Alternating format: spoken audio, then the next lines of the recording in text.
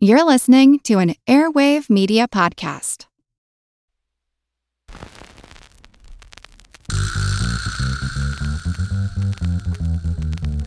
Her Money is made possible by Fidelity Investments. Together, we're encouraging you to always be in the front seat when it comes to your money.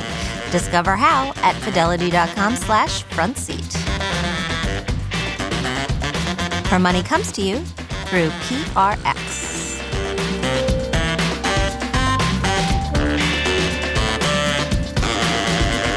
Hey everybody, happy Independence Day. Happy 4th of July. Woohoo, I hope that you're somewhere fun where you are enjoying some downtime and maybe some fireworks and some cocktails and some barbecue and whatever it is that makes 4th of July a fun and exciting day for you and for your family and for your friends. Kelly and I decided that we would dedicate today to providing some financial independence for all of you. Kelly is laughing. So we reached into our mailbag because we got a lot of questions. And although we try every single week to get to them, we don't get to them all.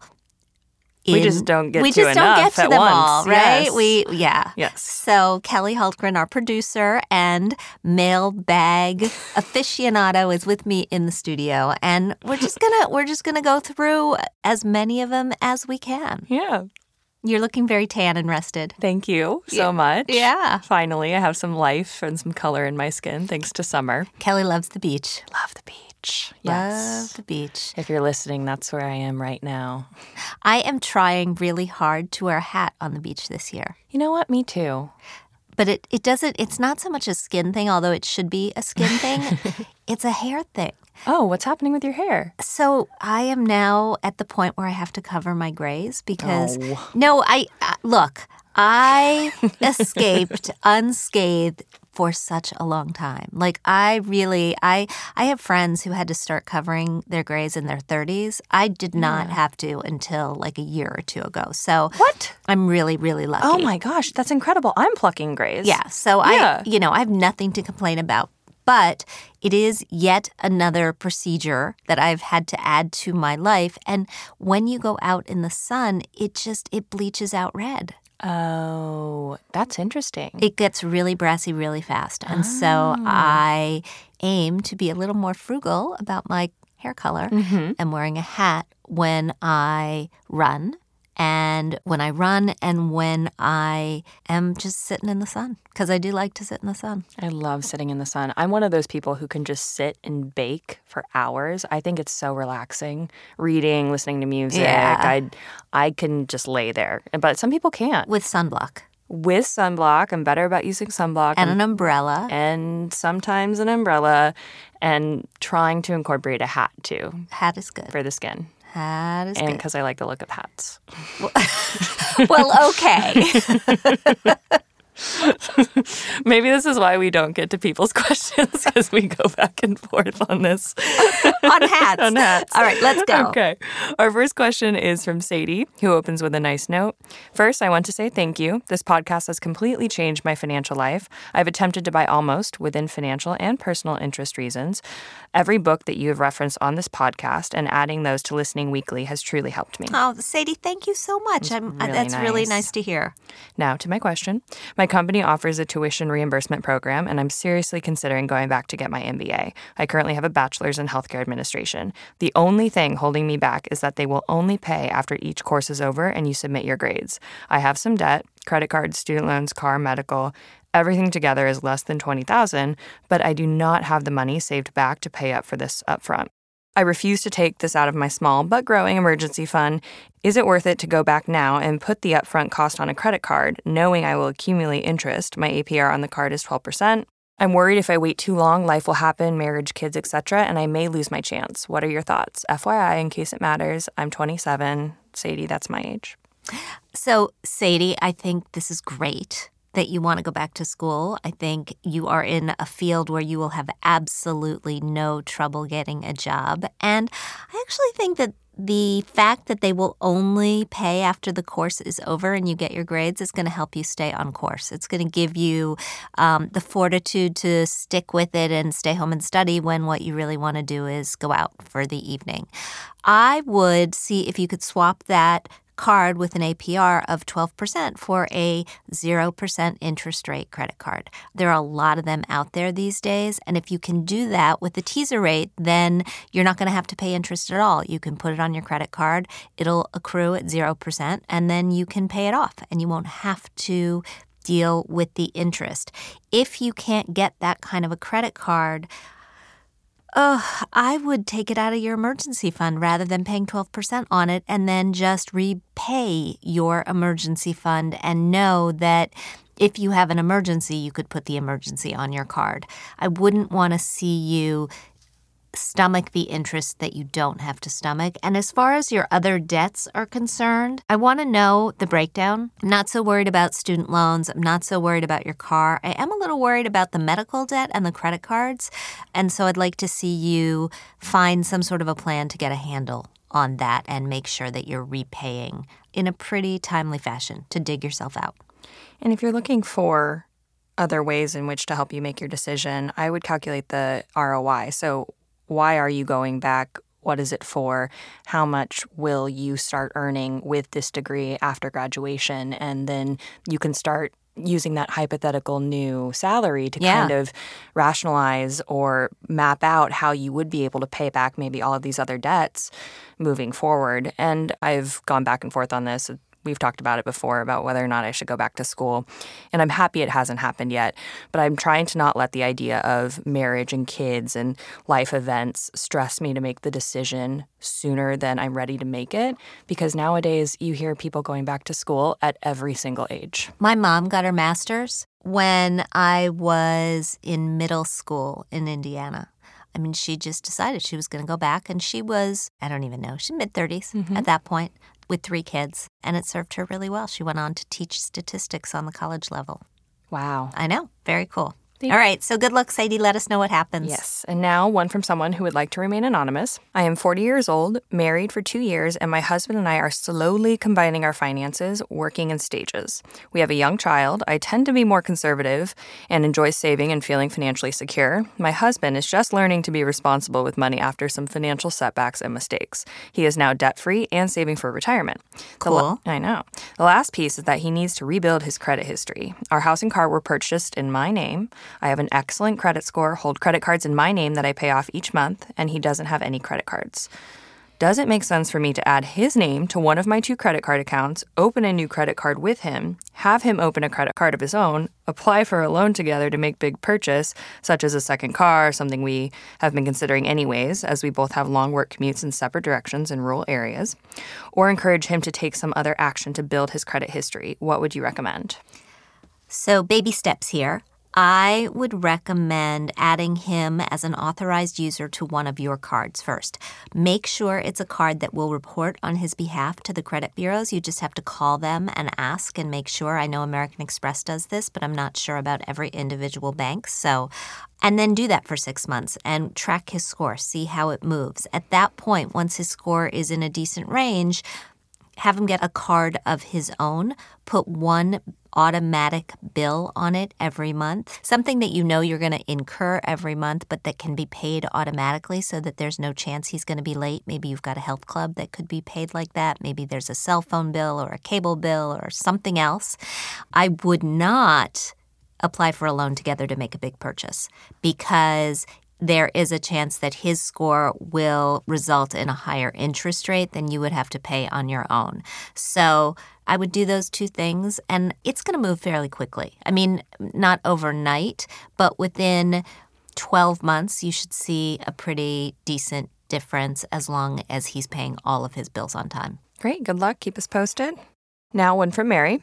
My longest open credit card is a paid Alaska Airlines card that has a $75 annual fee. It's through Bank of America. I no longer use many of the perks, and I'd like to downgrade it to the basic version of the AK Air card through Bank of America that has no annual fees.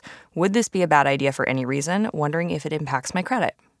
It should be fine, actually, but call them and explain to them exactly what you explained to me and see if you can just make changes in this account. They may be willing to just waive the annual fee without doing anything else for at least a year. Some credit cards will do that rather than losing you.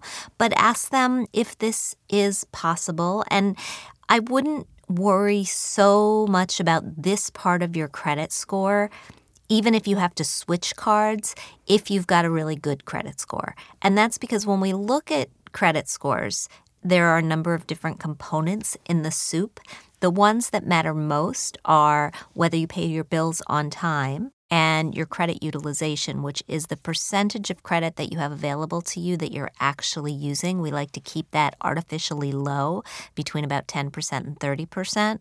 The smaller pieces are you out in the market looking for credit on a regular basis? If you shop around and you are constantly getting new credit cards, it's a sign to lenders that you need money, and that's not good. The other thing that they like to keep an eye on is the length of your relationships with your creditors, which you know, as you reflected in your question, because you said this is the longest card I've had. That's important, but it's a smaller factor. It's only about 10-15% of your score. And finally, they like to see that you have a mix of credit. So if you're good on all the other things, I really wouldn't sweat this too much, particularly if you're not applying for a car loan or a mortgage anytime in the next 6 months. Couple things. I need to call to see if I can get my annual fee removed or waived. It's so high. I have a Chase Sapphire, but not the one that everyone jumped on. Not the $450 one. Gosh, no. It's lower than that. But I wanted that deal because of those crazy miles that they were offering. Well, and those crazy miles were worth it, right? If you get a 50,000 mileage bonus for signing up for a credit card, and they're out there these days, and not just for $450 cards, that's worth $500. But do you pay that annual year after year?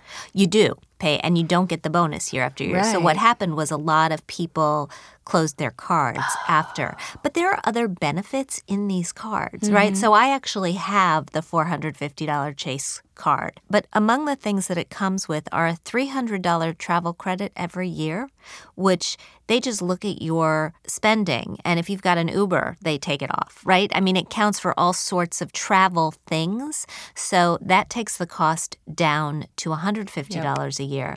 And then airport lounges. There may be, I can't remember if this is the Chase card or the Amex card, but you get some, I think it's Amex. Some of them give you free go-go Wi-Fi sessions. Oh, yep. You know, those can cost $30 a piece. Yeah, they can. So look at all the different benefits before you make the switch and see what you're actually using. And if you're not using any of them, I agree, whatever the cost is, whether it's $95 or $195, just get rid of it.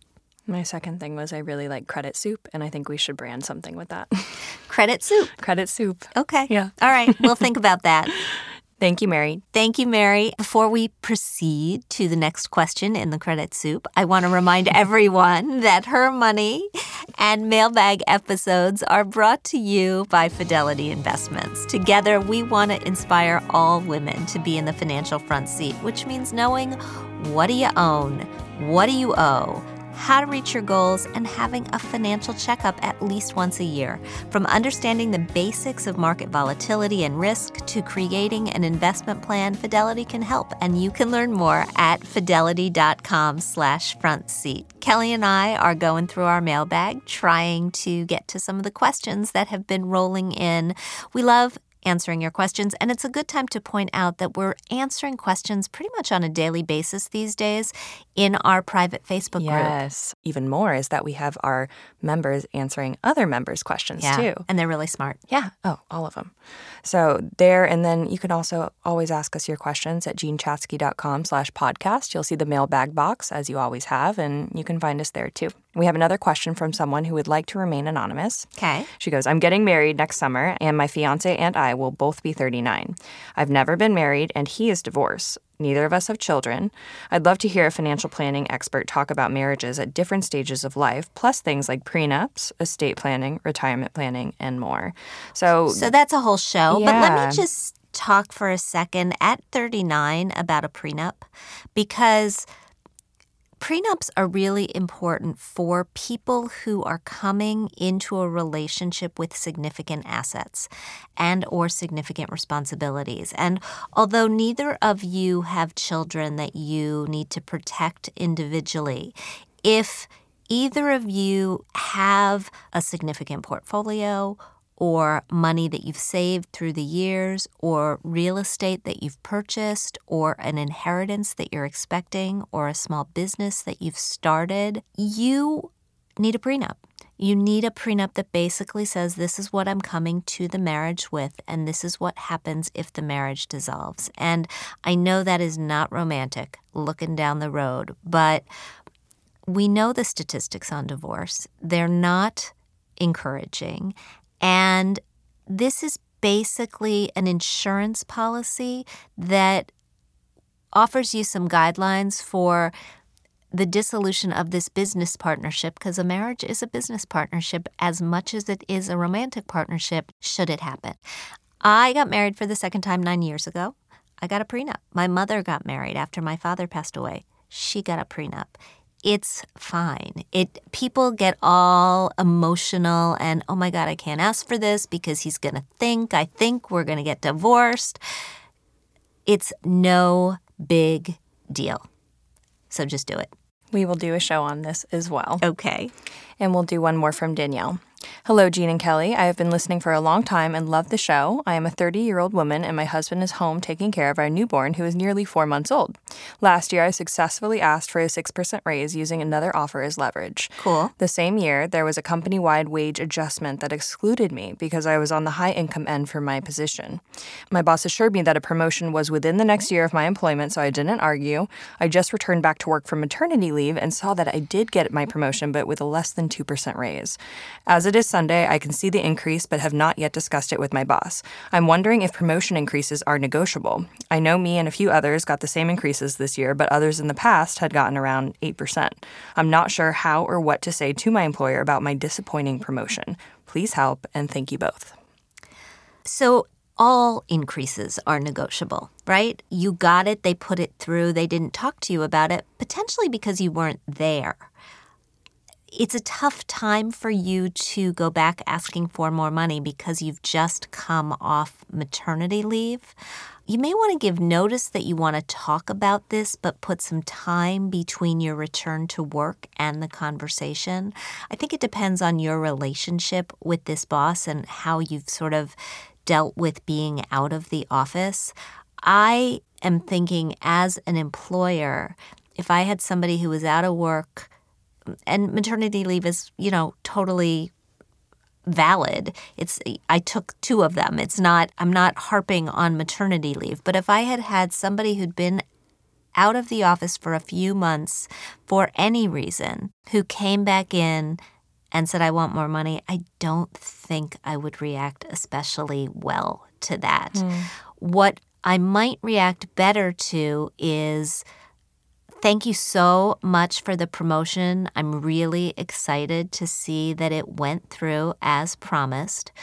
When we talked about this originally, you had indicated that I could expect a significant salary bump. And I see that a salary bump of 2% went through, but I was anticipating more than that. Is this something that you're open to discussing with me? I'm trying to come up with exactly the right words, and I'm struggling a little bit.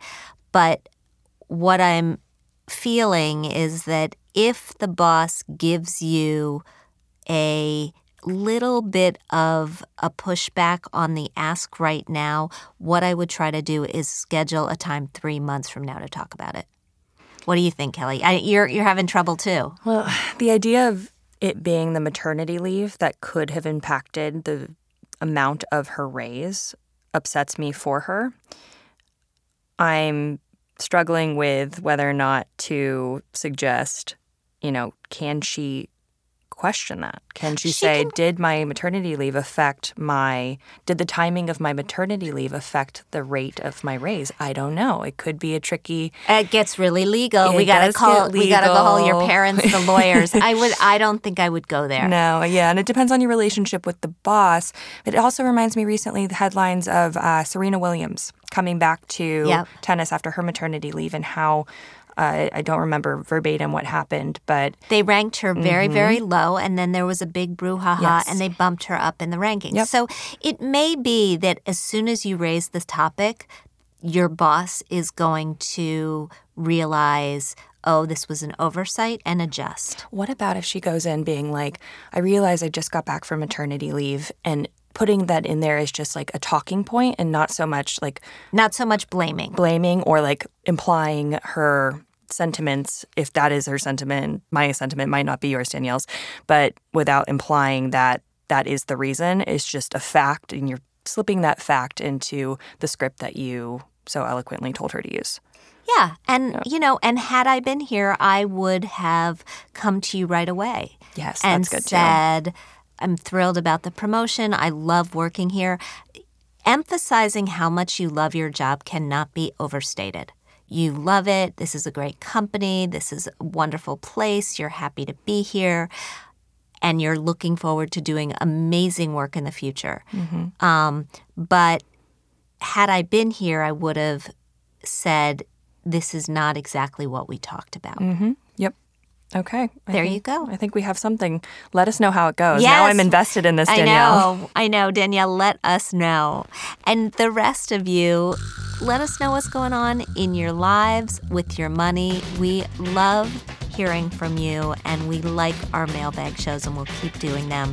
Have a wonderful 4th of July. If you like what you hear, please share the show with a friend that you think needs some financial independence of her own. Encourage her to subscribe. We want to thank our sponsor, Fidelity. We record our podcast out of CDM Sound Studios. Our music is provided by Track Tribe, and our show comes to you through PRX. Join us next week. We'll be back with the authors of the new book, The Ambition Decisions. We'll talk soon.